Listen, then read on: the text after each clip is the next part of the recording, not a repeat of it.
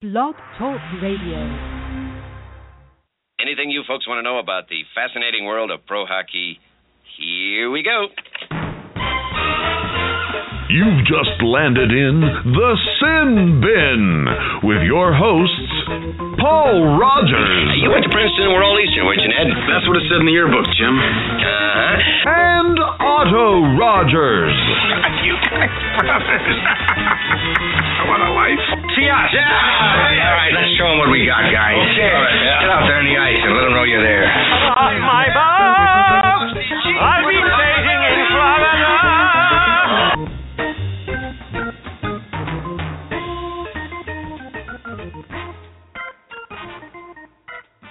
All right, and welcome everyone to the Seattle Sin Bin. I am your host, Paul Rogers. I am waiting on my co-host Otto to show up any second now. But we've got a great show for you guys tonight. To start off with, in about 10 minutes, we're going to talk to Brandon Rivers, who is our beat writer for the Portland Winterhawks, and he's going to talk to us about how things are going with that team. The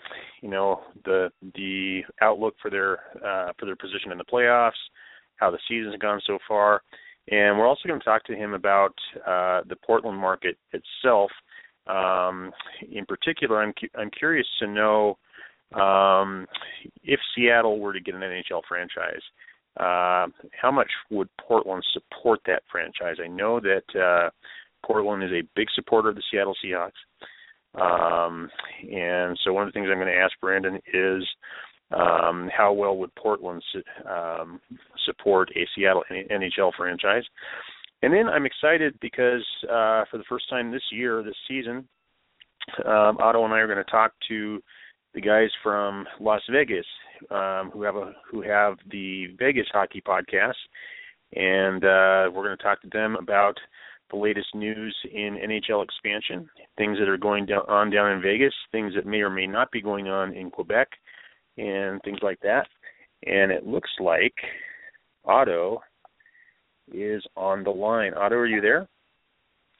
Hey, how's it going, Paul? How are you? Going good. Great. How are you doing? Doing great. I'm just glad to be back on the airwaves with you.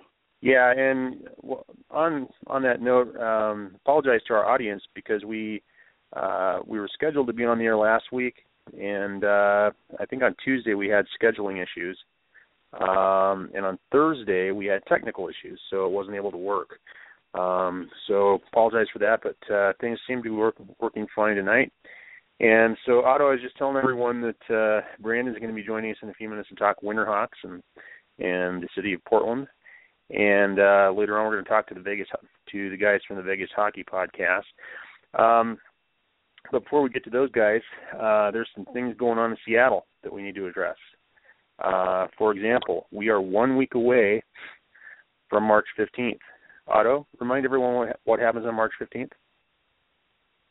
March 15th is the public hearing for the street vacation in Seattle. And that would have to do with the Soto Arena proposal, of course. And so Chris Hansen, his arena, if he is able to build it, is going to have to be built on top of what is now Occidental Avenue. And, of course, he's asked to have that street vacated, or at least one block of that street vacated. And, Otto, it seems like lately there's been some videos released about Occidental Avenue. Chris Daniels released a video. The guys from Sonicskate released a video. And there doesn't seem to be that much traffic on Occidental Avenue. Do you get the same impression? Yeah, I think Team 5 and Daniels' team, I think they were out there 3 separate times over 3 separate time periods. The Sonicskate guys, they were there for like a 9-hour stretch. And we've had KGR guys kind of going down there for like 20 minutes, 30 minutes. And if you just look at it, it's honestly, it's not a vital road. It looks like a glorified alleyway that's used as a parking lot. Yeah. You know what I'm saying? I mean, it doesn't. Yeah, that's what it is. It's ridiculous, and all the data from the SDOT and the EIS showing that this is not a vital road. Now we have all these videos, that show that, the Port's not using this, but then for some reason the Seattle Times and the Port is saying that this is vital to Port operations. I mean, it's just nonsense, Paul. It's just nonsense. Yeah, it's ridiculous. And so, if our listeners go to sonicsrising.com, and most of you are listening to this podcast through sonicsrising.com, but if you haven't gone there already, we have numerous articles linking to a petition at sonicsarena.com. And if you haven't signed that petition, you need to sign it. That petition lets the city council know that you are in favor of vacation of Occidental Avenue. And by osmosis, you're also in favor of the arena being built. Otto, I think we're going to get this done. I think it's going to pass, but we have to see it through. We have to put the work in. We have to send emails. We have to sign a petition. We have to show up at the meeting on March 15th. It's scheduled to start at 5:30, but you guys need to show up earlier than that, like way earlier than that. I would say you almost want to show up a couple hours early, wouldn't you, Otto? Yeah, I want to say, like, if you, I took a look at the calendar the other day, and I want to say they had some things going on at 2:30 for like a transportation meeting at 2:30. If you go to the city council calendar for that day, they don't actually show, and it might have been updated since last week, but they don't actually show the 5:30 public meeting on street vacation, but they have the 2:30 meeting on transportation issues. I mean, I don't know how busy it's going to be. I don't want to tell people to get there like 5-6 hours early.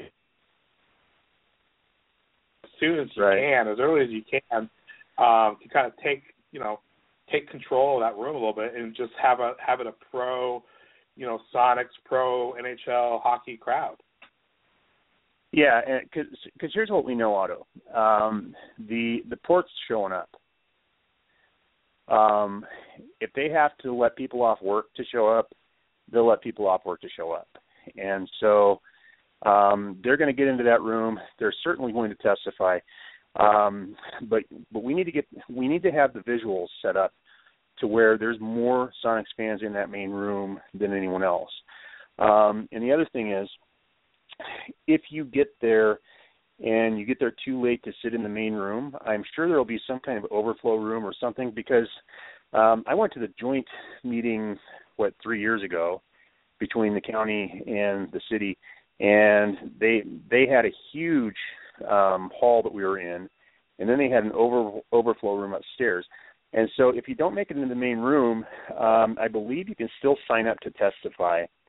And even though you're not sitting in the main room, they would call you in. Am I remembering that incorrectly, Otto? Because it seems like I want to say there is that ability to like sign up, and then they can call you in. But here's my question. I don't remember, is the meeting, is it capped at some time, like, or will everyone that signs up be able to get to speak, or is there a cutoff time? I mean, I think that's one thing that I'm kind of interested in, is how long is the meeting supposed to go? I think anyone who signs up gets to speak. I don't know that for sure, but I think they ran the gamut last time. I think it went for hours. So let's keep the council members. It could be a long meeting for 6 hours. Yeah, I don't think it'll last that long. But the meeting I went to, which was the joint county and city meeting, I left after 2 hours, and I want to say it went another hour after that, just because of all the people testifying. And so what we're saying to you guys is come to the meeting if you can. Wear your Sonics gear, wear your hockey gear, whatever you want to wear. I'm actually excited about this, Otto. You've seen a picture of it. I ordered a jersey just for this. I ordered a sweater just for this. And so I had a Seattle Sin Bin jersey made up just for this meeting, and I'm looking forward to wearing it. So it's going to be fun. Mm-hmm. That'll be great. And we are podcasting that day. We're still talking about the details of it. Maybe we'll do a podcast. Maybe we'll record the podcast and just talk to people waiting in line, and then air the podcast later on. We may Periscope the meeting using our cell phones. It could take a variety of forms, and we're still working it out. But we will. Otto and I will both be there. That's correct, Otto. You're supposed to be there, right? Yeah. At this point, I am supposed to be there. Never know what happens between now and then, but I am committed to being there, definitely. Right. Yeah, and we were talking earlier today, and I think you were joking about this when you suggested having a street hockey game that day. I was just not necessarily Occidental, not necessarily on the 15th. I was just asking the legality of being on a public street and doing certain activities that include a hockey net and some hockey sticks. and just to kind of scope that, and possibly the point that if we could play street hockey on a public street and not have to jump off every 5 seconds, that should tell you a lot. If we did that, Otto, because I think that's a fun idea, we would be the first people to play hockey at the new arena. You know what? You got Think a point. About that, because that would be right on. Done. That would be exactly where that rink would go. Probably right square in the middle of Occidental. My son's hockey set. It's actually it's actually really small and collapsible. We can collapse the goals really quick, jump out there for a few minutes, and then jump right off when the police come to yell at us. Yeah, it will be newsworthy, that's for sure. Oh my gosh! Instead of doing it on March 15th, maybe we should do it the day of the vote. The day of the vote. I don't know, but it's got potential. That might be good. It's got potential. Yeah. All right. We're waiting. So. Yeah, we'll see what happens. While we wait for Brandon Rivers. Yeah, we're waiting for Brandon Rivers to call in, and let's see. So what else is going on? While we're waiting for Brandon Rivers, let's talk a little WHL. From my perspective, the last game I went to was Seattle was playing Everett, and we beat Everett 2-0 and Seattle now is, I want to say, 4 points ahead of Everett. The crazy thing is there's 7 games left to go in the season, and the U.S. division, we all just play each other, right? So, Seattle plays Portland 3 times. I think we play Everett twice. We play Tri-City, Spokane. I think Portland plays Everett twice. Portland's playing Everett tonight. So, tonight I'm a Winterhawks fan. Just so we can have a little more separation. Oh my gosh! Between first place Seattle and Everett, because I can't imagine. I can't imagine a better segue than that, Otto. Yeah. The fact that you're going to root for Portland tonight. Okay. Well, the fact that you're rooting for Portland tonight is the perfect segue for our next guest. Brandon, are you there? I am here. Did you hear what Otto just said? Yeah, I did. Thunderbirds fan is rooting for Portland tonight. What do you think of that? It's this time of year. It can make you do crazy things, I guess, like cheer for your hated rivals. Well, I mean, I think welcome. I'm sorry, go ahead. No, go ahead. I'm just. It's I told other Winterhawks fans, I was like, I said basically I don't want to have any part of playing Portland in that first round. So as long as we can stay, I think Brandon broke it down. I think Seattle right now is scheduled to play Kamloops. I think I would rather play. For some reason, we do this year. the Thunderbirds have done much better against the Canadian teams than against the U.S. division. So just get me out of the U.S. division for the first round, and I'll be a happy camper. Oh, for sure. Well, I think the feeling is mutual as far as Portland and Seattle is concerned. Seattle is that. I mean, they compare a lot, in my opinion, to the Winterhawks of last year, where they kind of struggled for a lot of the year. Maybe not struggled, but weren't where everyone thought they would be at the beginning of the year, as in first in the division. And Portland ended up not being able to catch Everett. But I think a lot of people would agree that they were a much more offensively talented team, and that's what Seattle is this year. They're with Kelowna losing Nick Merkley, they're right up there with the Victoria and Kelowna. And in my opinion, maybe just because I see them more often, they're above Kelowna and Victoria as far as the offensive talent. I mean, they can just score from any place at any point. Ethan Bear from the blue line is ridiculous. He's got an NHL level one-timer that it looks like something Alex Ovechkin. I mean, you almost think you're watching him. He scored a pivotal goal last Friday, or last Saturday, and Portland's 2-1 loss to Seattle. And between him and Barzal, who, in my opinion, Seattle could very well lose him to the New York Islanders next year. He is so skilled. And Ryan Gropp and Keegan Kolesar when he comes back from injury. Like, I don't want any part of them.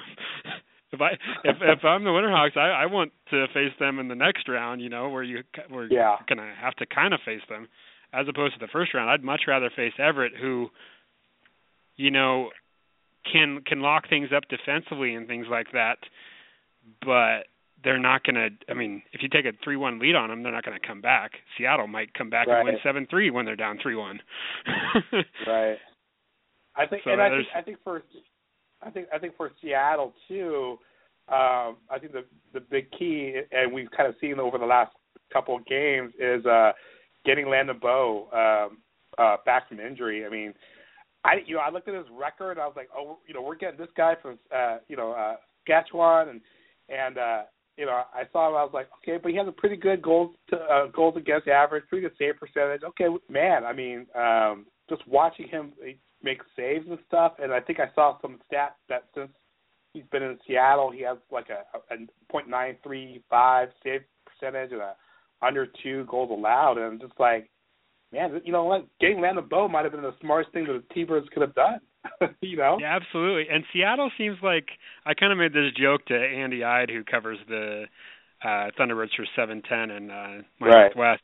I made this joke to him on Twitter back when Landon Bowe was first coming to Seattle and he was tearing it up. I said, boy, Seattle should just not develop their own goalies. I remember Brandon Glover was acquired in a trade deadline acquisition, and he was lights out when he first got there. Taryn Kozin was the same way for Seattle, when they traded for him from Kamloops. And now Bowe, it's like they don't need to develop their own goalies. They acquire someone else's talent, and he plays out of his mind. Exactly. I don't think he quite agreed with me in the comment. I think he said, "Well, it's probably better if you develop your own." But it would be nice if we could develop, have something where Everett, and they got that kid, they got Carter Hart come in, and they already had a great goalie in Lots, right? And they put Carter Hart just kind of took it all away, and kind of forced Everett to play him. So Everett, the 16-year-old goalie last year who took the job and forced Lots out and was, got them to the second round of the playoffs. And now, think about all that experience that he had last year. It's only going to help him even more in the playoffs this year when, they're going to rely upon him as well. I mean, that's just the type of system they play. But, that kid, by the end of their playoff run, he could very well play himself into maybe not the first round of the NHL draft. That's kind of goalies do not get taken there very often, but at least a second or third rounder, for sure. So I have to ask you a question. Do you think the schedule makers, they kind of knew that what they were doing when they put Seattle and Portland in 3 of the last 7 games? Well, they do play 12 times, so you got to fit those games in somewhere. But for sure, it seems like it boils down Seattle. Portland always plays Seattle towards the end of the year, and you know, with what Seattle went through, or Portland went through, you know, those terrible years, that I think 11-win season, and then Seattle kind of had their own times. I absolutely just love Portland playing Seattle in games that matter. You know, it'd be even better if you know, they do face off in the playoffs, preferably second round. But you know, I love the rivalry. It takes me back to my childhood of watching Portland and Seattle, watching the Todd Robinson and Patrick Marleau go head to head. What was it? Brian Berard? Or not Brian Berard. I can't remember the defenseman that Seattle had that was I mean, so many great playoff moments. David Morissette for Seattle. Lonnie Bahanas being acquired and then torching the T-Birds. I mean, or acquired from Seattle and then torching the T-Birds. It was just, it's so many great moments. And obviously, as a Portland fan, more positive than negative. The one interesting thing about Seattle, I think they've been around, I mean, they were the Breakers at first, so I think around 37 years. Portland's celebrating their 40th year this year in Portland. I want to say next year Seattle, they're going to be celebrating their like 48th or 49th year with the different teams. So I don't know. Oh, okay, now I know Breakers, T-Birds, their franchise ties together. And so I'm saying just the two. And if Seattle wins the division title, what's insane to me is this would only be their third and 37 seasons, third division title. Which we're mired in mediocrity in Seattle. For sure. I mean, some crazy talent there. You know, between Brooks Laich and Marleau and Oleg Saprikin. I remember him tearing it up for them. He got a taste of the NHL. It just seems insane that they would not have had the success that all four other U.S. division teams have had, including Everett, who's only been around, 13 years? I think they just clinched the playoff spot, so that means they've made the playoffs in all 13 seasons. Yeah. So, I mean, if Seattle makes a deep run, they're definitely overdue for it. That's what I hope. I hope we can make it to the Memorial Cup. But, I think Paul had some stuff for you. Wanted to ask you some things too. So. No, not really. No, I do. It's just me and Brandon having a conversation. I know. Well, last time, Otto, I do have to mention that we were kind of criticizing Matthew Barzal, and now the guy has, in my opinion, you know, even after a poor start to the year, his kind of play, if he keeps this up, he's going to get himself into the Western Conference MVP conversation. I think if he had a better year for the rest of the year, he probably would have locked it up. I mean, he is the most talented player, I think. I don't know what really happened with Barzal to really, you know, him basically kind of blowing up also kind of coincided with Seattle's, you know, their recent, you know, 13 out of 14 or 12 out of 13 win streak too. So it's gonna be exciting, man. We got 7 more games. Let's see how it all rolls out. Can't wait. Yeah, speaking of Barzal, one of the guys from the Vegas Hockey Podcast we're going to talk to tonight is actually a beat writer for the Islanders, and he writes for the Hockey Writers. So I think he's going to have some things to say about Barzal as well. But Brandon, what I wanted to ask you tonight was, obviously we're all following the situation with the arena in Seattle. We're trying to get this arena built in SoDo. And, of course, we're trying to get an NHL expansion franchise or a relocated team. But you being kind of tied in with the Portland hockey community, I wanted to ask you your impressions of the Portland hockey community. If Seattle gets a team, how well might Portland support that team? I know they support the Seahawks and in various other ways, but how do you think Portland would react to an NHL franchise in Seattle? I think that you would, I mean, I don't know what the numbers would be, but you would get quite a few diehard fans at least coming up for a handful of games a year. Maybe there's so many hockey fans in the Portland area that probably follow, you know, one specific team. Blackhawks, Capitals, you name it, and they're going to come up there and watch their team play. I know with the Pittsburgh Penguins, that's the NHL team that I follow. I followed Mario Lemieux, my favorite player of all time, and so I just kind of carried through from him. Right. It's my favorite team, and I have gone up to Vancouver for 3 or 4 games over the years, and right. so that's not as easy as a trip because you got to cross the border. So and right. all those other right. things you can do in Seattle once you're up here and make it a weekend of it. If the Seahawks are playing too, you can catch go to a hockey game Saturday night and go to the Seahawks Sunday. So I could see. Right. So, thousands of people. Yeah, so they come up to support their teams, their individual teams. Mm-hmm. Do you think before long, if as a Seattle franchise might be able to establish some success, the people down there might actually embrace the Seattle team as their team, or because I know that's happened with the Seahawks. Yeah, success speaks to all of that for sure. I know as a Seahawks fan, that grew up in the Portland area. For many years, I was not surrounded by fellow Seahawks fans. I was surrounded by 49ers fans and Cowboys fans, and who had like an animosity towards the Seahawks, leveling on hatred, just because they were forced. Back in the days before NFL Sunday Ticket, they were forced to watch the Seahawks every Sunday, and the Seahawks were so bad, and they had to watch them every Sunday, and they couldn't watch their team, unless they had some crazy satellite dish. And that's turned around now to a ton of Seahawks fans because of that success. So now, you go down to the Portland area and you'll see Seahawks jerseys, all over the place. So if a Seattle hockey team, absolutely, there would be all these jerseys out of nowhere, and you wouldn't be going from a place like the NFL where they hated them first. So how can they really like them? Maybe they'll stick with their team. You're looking at all these entry-level fans. It'd be interesting to see how the Seattle franchise introduces hockey to the masses here. You're going to have to explain offsides in the newspaper and face-offs and all those kind of rules, and you're going to have to do it in kind of a snappy way, and maybe your social media presence might have to be what carries you over. So it'd be really interesting to see how, as a guy who's watched hockey for 25, 26 years, it'd be really interesting to see how they introduce hockey to people who have only caught a handful of games. And if you're from the Portland area, a lot of people think that the Winterhawks are a farm club team for the Chicago Blackhawks because they have the same jerseys.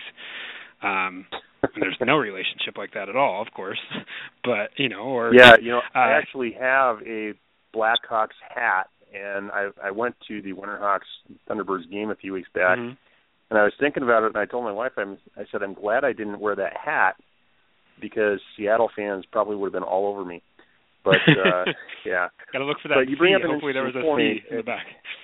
Yeah, success is especially I would say more so for Portland than Seattle, but even in Seattle. It's going to be important for any franchise that comes here to establish some successful patterns fairly soon. And so, Otto and I have talked about this many times. From that perspective, you almost would rather have a relocated team because it would be an intact roster and maybe have a better chance for success. But the really important thing, wouldn't you think, Brandon, would be to have just a really good front office that knows how to hit the ground running? You got to bring in the right minds. We've seen that all over the place. On a, I would say, somewhat smaller level, the Sounders, and you still had a built-in soccer community here that was starving for soccer. They had some pretty good minds in here that brought in, bigger name soccer players and stuff like that, and it's grown from there. Now, if hockey, they're fighting against a lot of people that don't really know much about the sport. You have to have great minds. Bring in some big names, maybe bring in, a real big name. Like I could see them going after, a similar way the Coyotes did, like a Gretzky level. Maybe not Gretzky. There's not a Gretzky level name out there, but a name that a lot of people would recognize who had just only catch hockey on SportsCenter highlights type of thing. Like maybe bring in a Mark Messier or bring in, a name of that level. Yeah. And I that think way, they go after Gretzky because Gretzky has been linked to Seattle in the past when there's always been rumors cropping up about potential expansion groups in Seattle or potential ownership groups in Seattle, and his name has come up a couple of different times. I think they would have to go after someone like him, if not maybe the next tier of player, but they're going to need some kind of face of the franchise to really get people excited, I think, and also great organization. I think knowing what I know about Portland, I think they would eventually embrace a Seattle franchise. I know there's a movement down there to actually bring a franchise to Portland, and the funny thing is they already have the arena for it. So I guess it would be. Speak from experience from skating on the ice. The ice sheet is terrible as far as professional hockey.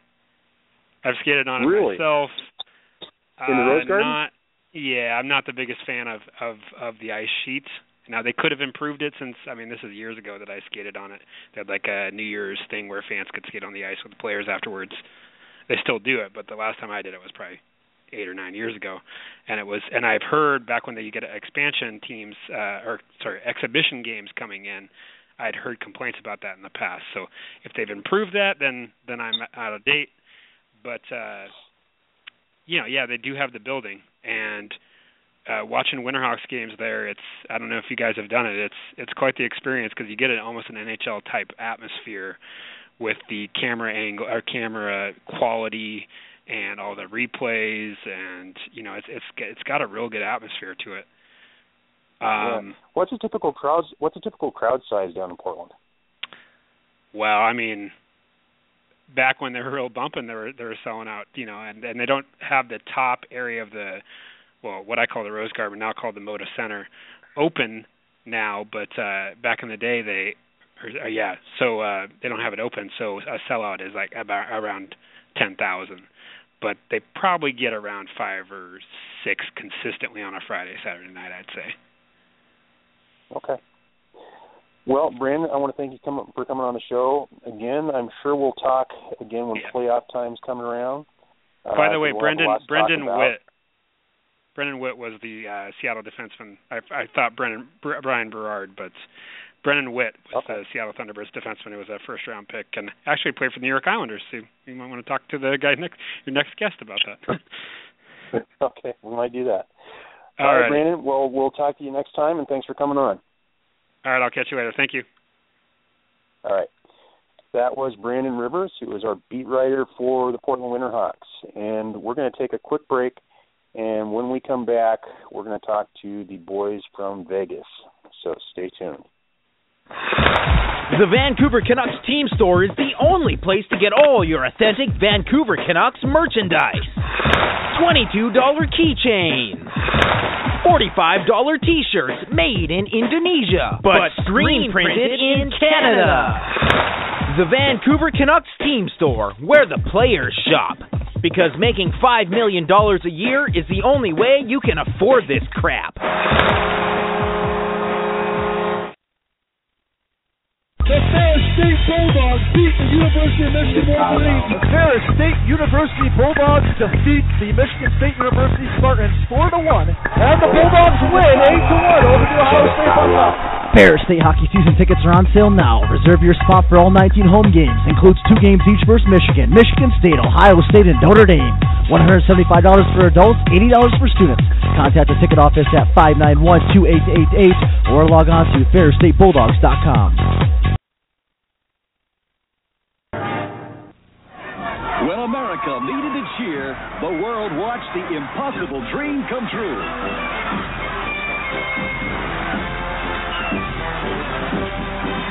Volkswagen salutes the 1980 USA gold medal hockey team. Here in their new Volkswagen Vanagon, the greatest hockey team in the world. Get your free team photo and see the full line of Volkswagens at your local Volkswagen dealers. anything you folks want to know about the fascinating world of pro hockey, here we go. Drop that puck! Drop that puck! Drop that puck! Drop that puck! Drop that puck! Drop that puck! Drop that puck! Take a seat, because you've just been sent to the Sin Bin with your host, recently returned from his forced deportation to Canada and that country's subsequent refusal to accept him, Paul Rogers. Drop that puck! Drop that puck! Drop that puck!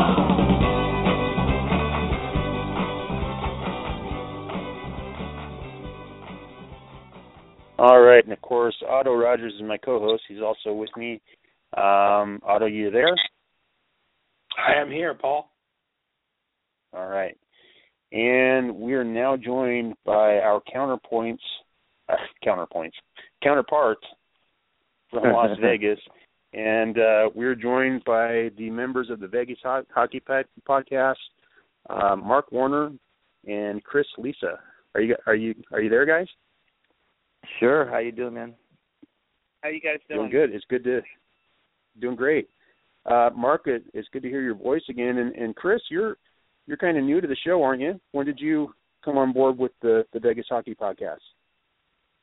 I did a couple of shows as a guest back in early June and July, and then I joined the show as the co-host. I think shortly thereafter. So it's we're coming up on the 1-year anniversary in a couple of months or so. Okay. And you also write for thehockeywriters.com, is that correct? Yeah, I write for thehockeywriters.com on the New York Islanders. I actually live in Long Island, New York, and I also write for Last Word on Sports. That's lastwordonsports.com, and that's all NHL. Okay.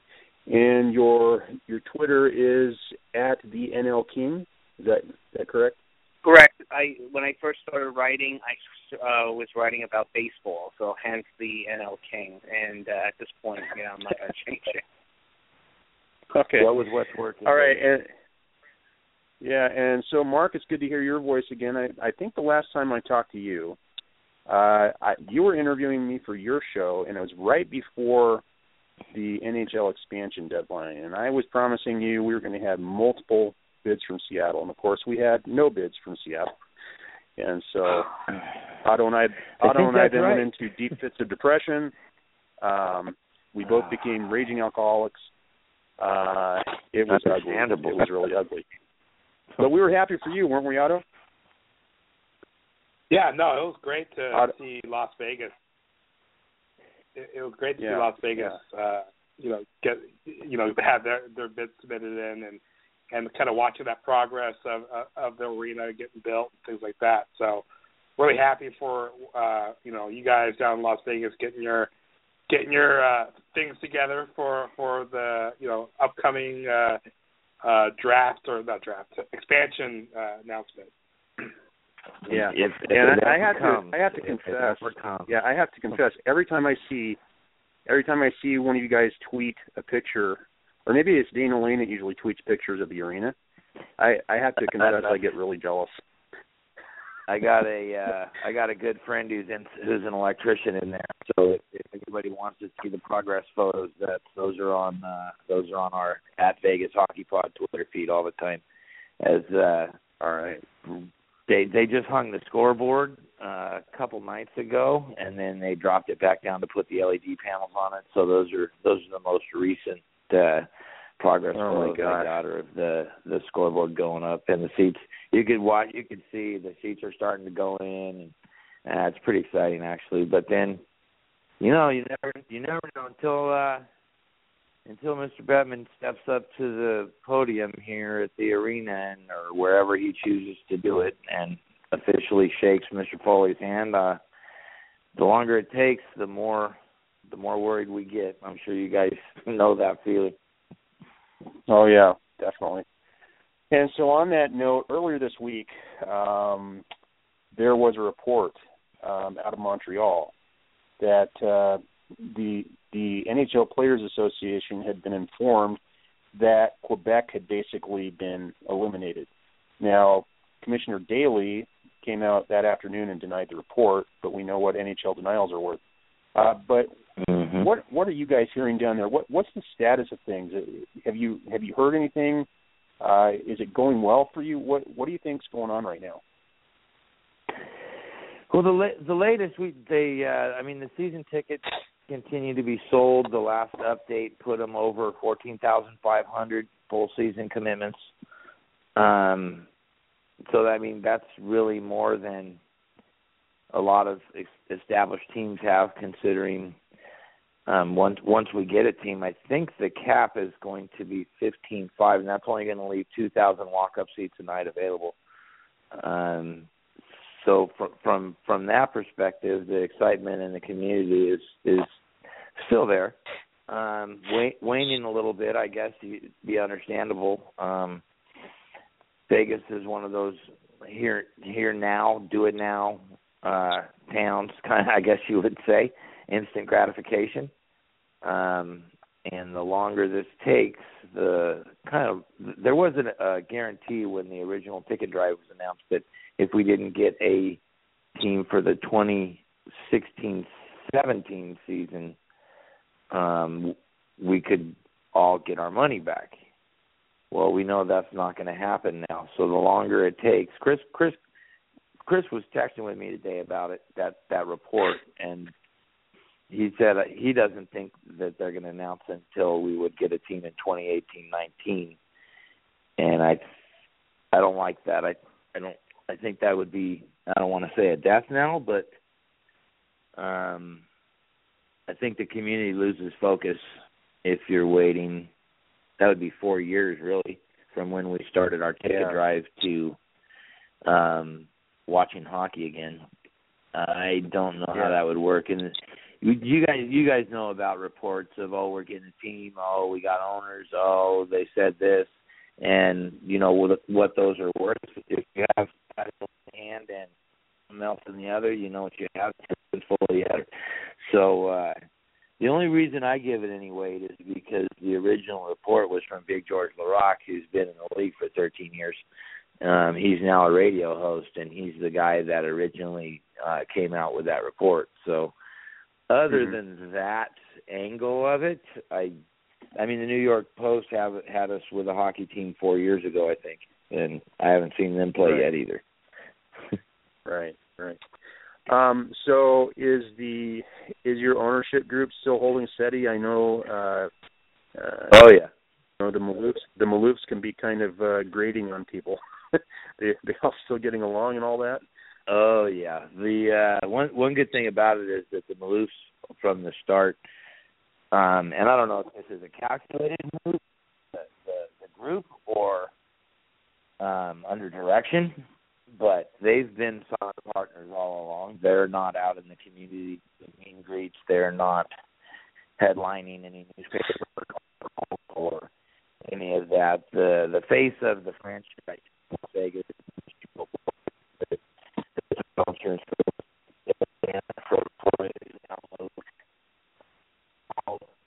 right. $1.2 billion portion of Vegas and so as far as that goes, last time we talked, I already talked with him and broke with him a couple times, and that guy's going to be the perfect owner for Las Vegas. So there's nothing on the radar that would indicate that there's any problems from that perspective. Mr. Foley's fantastic, and there's another, like, Dana Lane, his podcast, Ken Belke calls Mr. Foley the creator, and that's fitting because he's a great guy. He's a fantastic guy, and he's going to be good for the community if the NHL does see their way clear to getting us a team here in our lifetime. And so I'm sensing a little frustration on your part, and I can hardly blame you. So it's certainly taking longer than anyone thought for them to even make a decision. Are people down there starting to get upset, or are they just is it more impatience, or maybe people starting to get upset, or is it just maybe apathy starts to set in at some point? What's the mood like down there? a little bit of all three of those. I don't think as much to the casual fan. Most hardcore fans. And I have been on our show with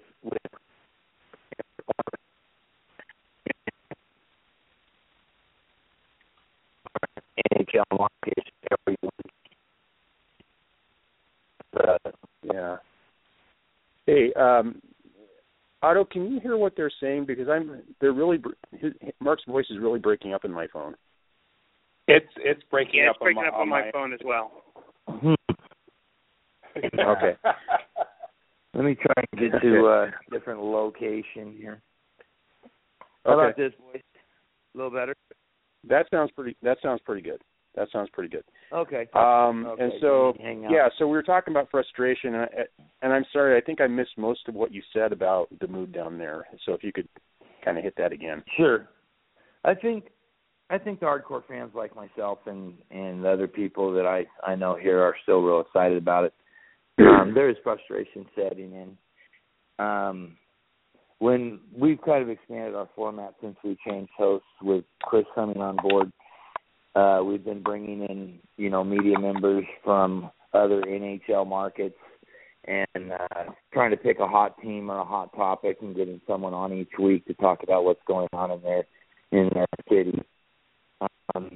Gauging that question against the people we've had on the show, it seems like a lot of the rest of the NHL markets are excited still for us to get a team. And one of the first questions they want to ask us is, how's it going out there? How's the arena? How's everything? Are you guys still excited? We're going to be out there. So there's still, I think, in the hockey communities around the country, there's still a lot of excitement for get an NHL franchise. But there's that sense that, the longer it takes, the more worried there could be a glitch or a hiccup, or obviously the Canadian dollar is having an impact on the Quebec City bid, and we've been talked to by a few different writers that is actually a huge issue.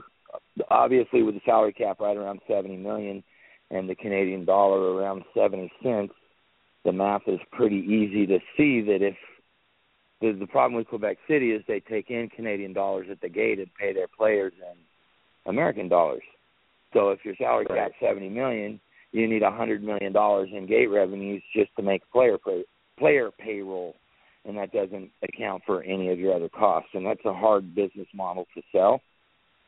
And I mean, I feel bad because all along we've been supportive of the Seattle effort and the Quebec City effort. We'd love for both cities to get a team. Definitely on record behind Seattle and Quebec City, and I feel bad that possibly the economy is going to decide whether the hockey fans in those cities do get their team. But that being said, I can understand two things. Number one, it's hard to go with a business model that you're $30 million underwater before you drop a puck.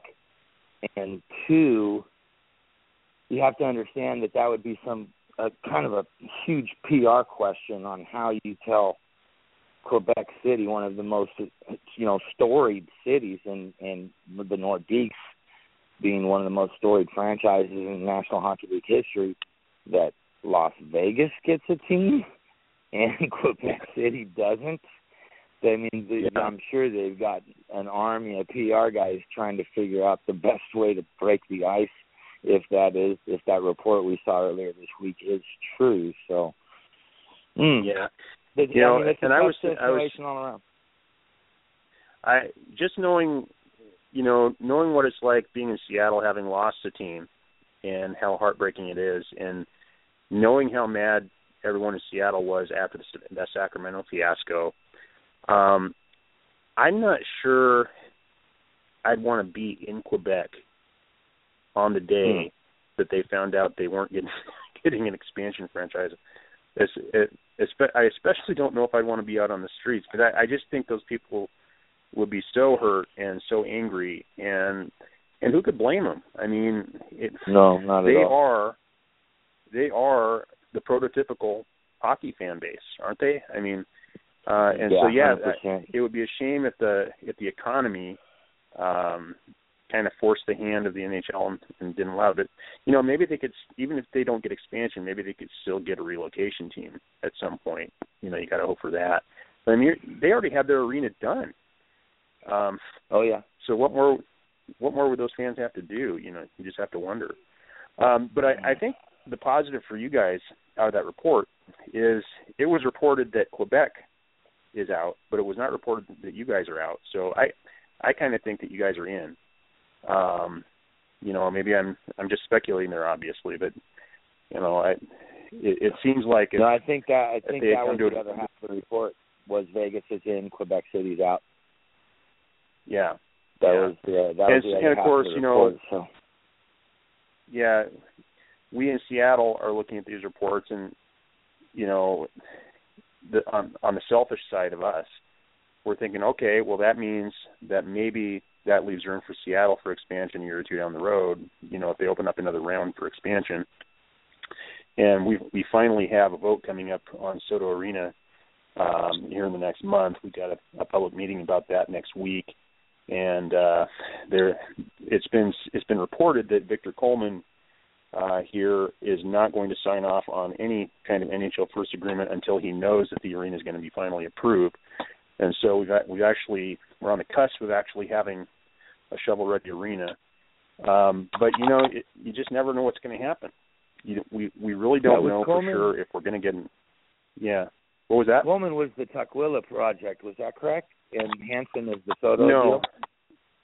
No, Coleman is the NHL vest. Can I say something from an East Coast buy-in? Sure. Jump in, Chris.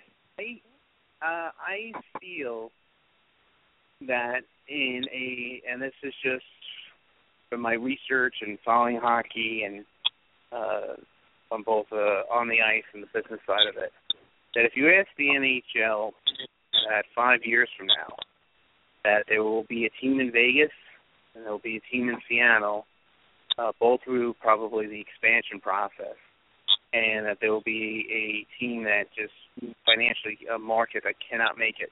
And Carolina is probably, unfortunately for those fans, in the bullseye that will wind up relocating to Quebec City. Now, I think Vegas is on a path for a much sooner resolution. The reason, and this is nothing from what I read, Mark alluded to, I texted him about Vegas getting into the NHL in 2018 or 19. I just feel like the longer this goes on, I feel like it makes it much more difficult for 17-18 to happen. But that's just a gut feeling. Trying to read all the tea leaves. For all I know, the NHL offices could have told Mr. Foley, you're in a 17-18 season, but due to reasons A, B, and C, I need you to keep it on the down low. Do what you have to do in your end for preparation, but keep it quiet. That's just pure, But I feel, and I think probably the biggest thing that Seattle has going for itself is the NHL really wants Seattle. And I've tried to do some research over the last few months, and other than leading into the expansion process, who was going to submit the bid, but you guys would know better than me in terms of where you're at in terms of an ownership group and in terms of a state-of-the-art building, where that's at. Because at the end of the day, the NHL, what they're asking for, if you really think about it, is for someone to come in, write them a $500 million check, be able to pull off a state-of-the-art building, be it through their own money or through state money or whatever shape or form, be well-heeled, both for the short term and the long term. And then from an ownership standpoint, being able to do all that and still have it work economically for both the short and the long term. And I honestly think that's a tall order. And those are not easy. Those are not easy hurdles to. Now, I honestly believe for both Vegas and in Seattle that can all work. But, you're going to have someone with a vision to make that happen. But that's kind of how I feel based, and again, trying to get research material on all this, how I see it happening. I think it's going to take a little bit of time for Seattle, and I think Vegas will be the first one on the board, and I think Quebec will, like I said, I haven't read. I believe Carolina's last in the league in attendance. They just traded one of their signature players in Eric Stoll. So, I mean, they're still, even though they've been one of the big surprises in the league this year, they're kind of in a rebuild. So that's not the best position to be in when you're, when you're not drawing the market. Yeah. So right. That's kind of how I feel about the big picture, both the small picture and the big picture for those three markets. Just my gut feeling. Yeah, I think I agree with that perception and that feeling. I do think that Quebec will be a prime relocation target, and I do think the NHL wants to be here. And regarding the ownership group issue, that segues perfectly back into Mark's question, which is what Coleman's place in this all is. Coleman is an NHL investor, potential NHL investor, and he has some kind of preliminary agreement with Chris Hansen to work in Soto, but they don't have for the Soto Arena to be built. Currently, we have to have an an NBA franchise, and there's no mechanism currently other than private funding to build it for NHL first. And so it's been reported that he wants to come up with another deal with Hansen that would allow NHL first, but that he is not going to sign off on anything or make any commitments until he knows that the arena is going to get final approval. And so we're finally close to final approval on the arena, and then we'll find out how serious Coleman is about putting some money in. Because, I mean, he's going to have to put some cash down to get NHL first. It's going to have to be almost private to get that done. And so Coleman is trying to work with Hansen and Soto. And regarding Tequila, the lead investor, the lead guy there is Ray Bartosek, and we found out a couple months ago that because he had told us that he was going to apply, and he had told other reporters that he was going to apply, and it was basically almost a done deal. Well, it turns out that right before it came time to apply officially, he lost his lead investor, before. And so he's still trying to get something done at Tequila, but his major challenge is finding a major investor, and of course that's not exactly an easy major challenge to have. That's the challenge. I mean, you don't get that, you have nothing. Challenge one, checkbook. Yeah, I mean, he's got the property consolidated he needs. He's got environmental reviews going on. He's got a decent location. He's got everything but the primary investor, and that unfortunately that's the hardest part to get. Sure. And so that's why I love Mr. Foley. He is all in. Well, he's everything in one. 100%. Yeah, that's what I'm saying. To get all those boxes checked, it's not easy. No. Yeah. Our arena is privately funded, so we don't have the issues that Phoenix or Florida or Seattle has. The owner's writing checks out of his own pocket for the expansion fee, so we don't have to worry about bonds or sales tax increases on the first 20 years of arena life paid, blah, blah, blah. It's, here you go, here's my money. So all of those hurdles that you guys are struggling with that I feel so bad for you guys about, we just aren't dealing with. Yeah, and believe me, Otto and I are so jealous of you guys. Is that right, Otto? Oh my gosh! Otto, do you have any questions for these guys? No, I mean, I think everything they said about where they're at in regards to the kind of the pulse of the city, and having to wait and where they're at with the arena. I mean, I think it's great. I know who's the guy from that covers the aisle. Who's that? That's Chris. Chris, we have a guy that you're probably probably pretty familiar with in Matthew Barzal. What's the likelihood that he's going to be on the big club next year and not come back down to junior hockey? Yeah, that's actually Hockey Futures, which is a great site for all current NHL prospects and the draft prospects coming up, is now doing their winter spring articles of where they do the top 20 prospects of each team, and the Islander one came out yesterday, and this is nothing against Michael Del Cole, but Matthew Barzal, according to them, is now the Islanders' number one prospect, and that's saying a lot because Hockey Futures had Michael Del Cole ranks as the 16th best prospect in the sport at the beginning of the year, and I think they had Matthew Barzal at number 25.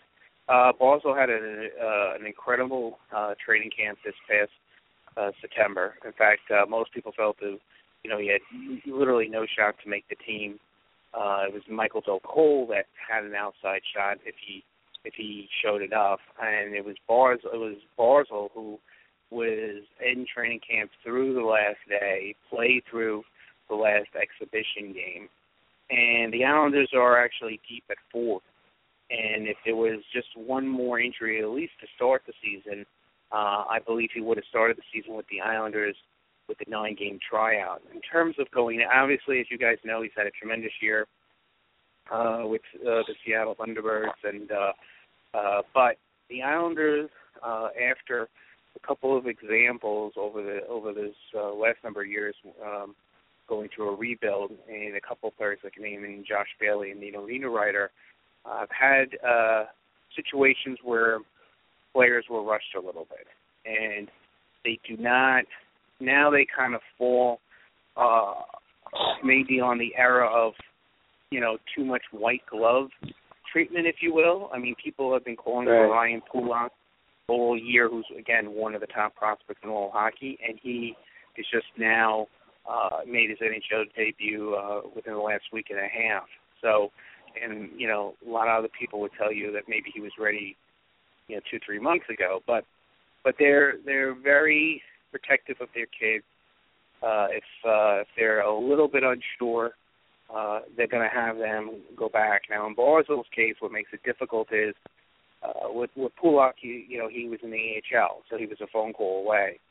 So, I mean, if Barzal has another training camp like he had last year, and the Islanders do have, 3 free agent forwards, so that could come into the mix as well. Franz Nielsen, Hans Nielsen, Kyle Oposo, Matt Martin, all free agents. I expect 2 of them back, probably Nielsen and Martin, but it could open up a spot. But Michael Del Cole, who is a year ahead of Barzal in terms of age and experience, is also in the mix as well. So if Barzal has the same kind of training camp as last year, he will at least get that 9-game tryout. But I would say if there's any doubts in the Islanders' mind, they will have him spend one more year in junior. So they're going to be protective of him. They love him. They were beyond ecstatic. They had that trade worked out with Edmonton on draft night. I guess at a certain point, I don't think and the trade was contingent. When the draft was going on, that Barzal would be there at 16, and I don't think they thought that Barzal was going to wind up falling to 16. But when they did, they felt they got one of the top 5 players in the draft. So, and I think and I'm very high on him, as Mark will tell you. We did the very first time I was on the show as a guest. We did a mock draft show. And I think I had Barzal marked right in the top 6 or 7. Yeah, and I had him going at 9, I believe. And I think I had him going to Philly, I think. And you were like, and Mark's like, really, Barzal? This early, And I'm like, I'm really high on this kid, and with his vision, and he makes everyone around him better, his skill. So he is going to be a big piece for the Islanders going forward. I love Michael Del Cole, but I actually I'm a little bit more higher on Barzal. I feel like he's going to be a borderline franchise player. at least the first liner. I really do.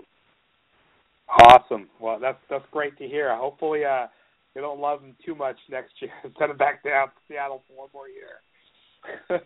I think there's a good chance of that. It's simply also he's a center, so I mean it depends. Like if the Islanders lost, if you told me the Islanders were going to lose Frans Nielsen who's a center, that could open up things. And depending upon what the Islanders do this off season, if players that they lose, be it what do? If they lose a Nielsen or a Poso, well, Poso's a winger, but if they lose a Nielsen, do they make a trade for a center? Do they really sign a center in free agency? I'm not sure. So, all those things, and I'm sure, obviously the Islanders are keeping close tabs on him and getting a feel of, how do they feel if he's going to be ready next year. I mean, if they feel he's ready, maybe they let Frans Nielsen go, although as popular as he is, he's such a good two-way player. But he, I think, just turned 32, so that's something to keep in mind as well. Again, if you put a gun in my head, I would say, he's probably, I shouldn't say that. It's probably more, better chance than not, he'll wind up playing in Seattle next year. Maybe he gets that 9-game tryout, but, like I said, if he continued to develop and he's even better than last training camp, he might give them no choice, but he should be on this team. Right. No, that's great news. Thanks for that breakdown, man. Oh, no, my pleasure. Like I said, the Islanders are in really good shape between Barzal and Bill Cole moving forward. They have 2 top 6 forwards who are great kids with tremendous intangibles. On the downside, they're top 6 forwards. On the upside, they're first-line forwards. Great. Your biggest surprise of the season in the NHL so far. Right. Okay, guys. Well, it's been wonderful talking to you, and hope to have you on again in the future. And I really hope the NHL pulls the stick out of wherever and makes a decision for you guys pretty soon. Yeah, definitely. We're all ready. The arena's looking fantastic. Got just almost a full building and season tickets, so the city's ready to go. Waiting on you, Gary. Waiting on you, buddy. Let's go. All right. Well, thanks again for having us, Mark and Chris. We appreciate it for sure. All right. Thanks, Mark and Chris. Yeah, and all it's nice to meet you, Chris. We'll have you on again in the future. Thanks, guys. Give us a call. We're glad to do it. Bye. All right. That was Mark and Chris from the Vegas Hockey Podcast. And Otto, we have gone over our normal time. But that always happens when we talk to those guys. I want to say last time we talked to them. Oh, yeah. I want to say the last time we talked to those guys, we might have done an hour just with them. And I think we did probably. I think we just did 48 minutes with them. But that's okay because they have so many good things to say, and it's I guess they're kind of kindred spirits for us because they have their own hockey podcast down there, and they're waiting on their own team, and it's just kind of the way it goes. But Otto, I think we're gonna wrap it up now for this week, and next week when we come to you guys, it's going to be from downtown Seattle, and we're going to be in and around the meeting at City Council, and in whatever form that takes. But Otto, thanks for joining me as always. Thank you.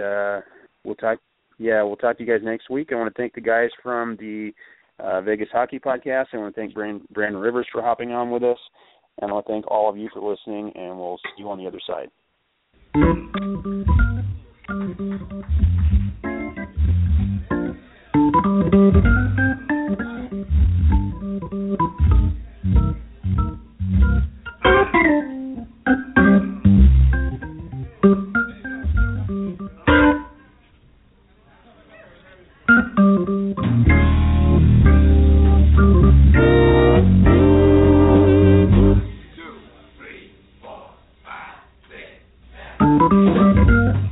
Thanks for joining us in the Sin Bin with Paul Rogers.